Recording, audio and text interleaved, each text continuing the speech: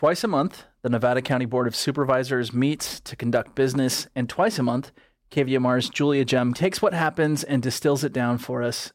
Joining me now, Julia Ggem in the studio. Hi, Julia. Hi. Julia, this meeting that just happened on the 23rd was, there was a lot on the consent calendar. Yeah, it was consent calendar heavy. There were 43 items on the agenda, and then also a closed session just before the meeting's adjournment. But the consent calendar consisted of items 1 through 34B. So it took up the bulk of the meeting. Was there any public commentary? There was. In the beginning, it mostly focused on, once again, the Idaho-Maryland Mine Project, people in opposition of it, which is kind of to be expected because the finalized decision still hasn't been made. And the Board of Supervisors will be the entity that makes that decision. Right. So despite the Planning Commission making their ruling, we'll still expect to see people who are in opposition showing up to the Supes meetings. So you're referring to the Planning Commission meeting that happened earlier this month where the commissioners unanimously voted to not recommend that the Board of Supervisors approve the reopening of the mine. Yes. Anybody speak in favor? No. Was that the bulk of public comment? That was the bulk of public comment, but there was also a comment from a resident encouraging the support of law enforcement, quote, for now more than ever.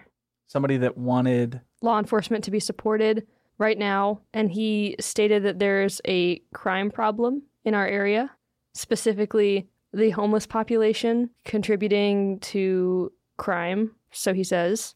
And he cited that he has been assaulted and a friend of his has been assaulted, and so he was encouraging the support of law enforcement and also neighbors, helping neighbors, his words, to tackle the crime issue. Interesting.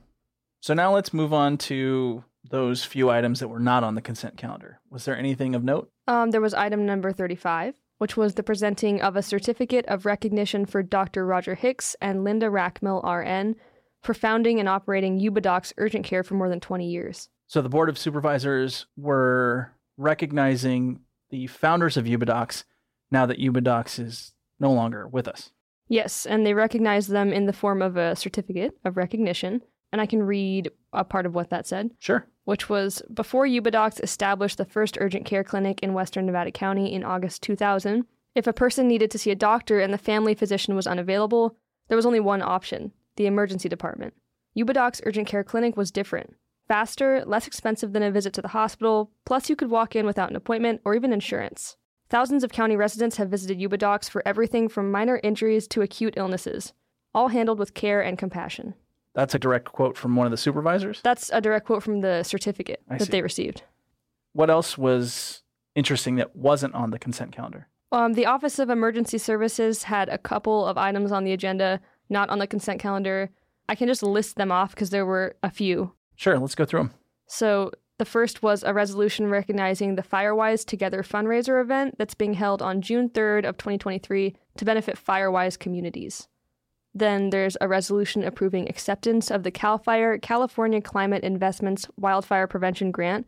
The CAL FIRE California Climate Investments Wildfire Prevention Grant? Yes. What's that? It's for the currently active winter storm hazardous vegetation cleanup project. So that would pertain to the winter storms that occurred in December of 2022 and January and February of 2023.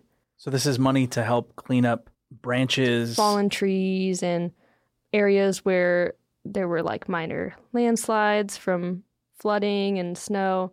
How much? It'd be in the amount of $950,000. So almost $1 million. Yes, and it would be available for use during the period of May 12th, 2023 through March 15th of 2025.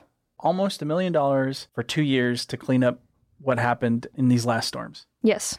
And there's also a resolution approving the contract between DUDEC and Nevada County Office of Emergency Services for the Community Wildfire Protection Plan update. What is DUDEC? So DUDEC is an environmental engineering firm, and the Community Wildfire Protection Plan update would look to advise communities and residential neighborhoods on how they can prevent and protect their homes from wildfires this upcoming wildfire season. I see. So the county entered into an agreement and there was a resolution approving that contract between the county and this environmental firm. Approving the contract, yes, but it's also an update. So it's a plan update. we are coming up on wildfire season. That makes a lot of sense. Yeah, there's lots of wildfire prevention planning happening within the chambers at this time of year. So, Julia, you said that there was a closed session? Yes, and while we don't have too many details pertaining to that closed session, we do know that the county council requested it to discuss, quote, 2 matters in which there are significant threats of litigation against the county. That's interesting. I wonder what that was about. I'm not sure. I mean, it took up kind of a lot of time at the end of the meeting. Interesting. Well, do we know when the next meeting is? It takes place Tuesday, June 13th. And I expect you'll be covering it for us? Yep. All right. Julia Ggem, thank you so much for your help. Thank you.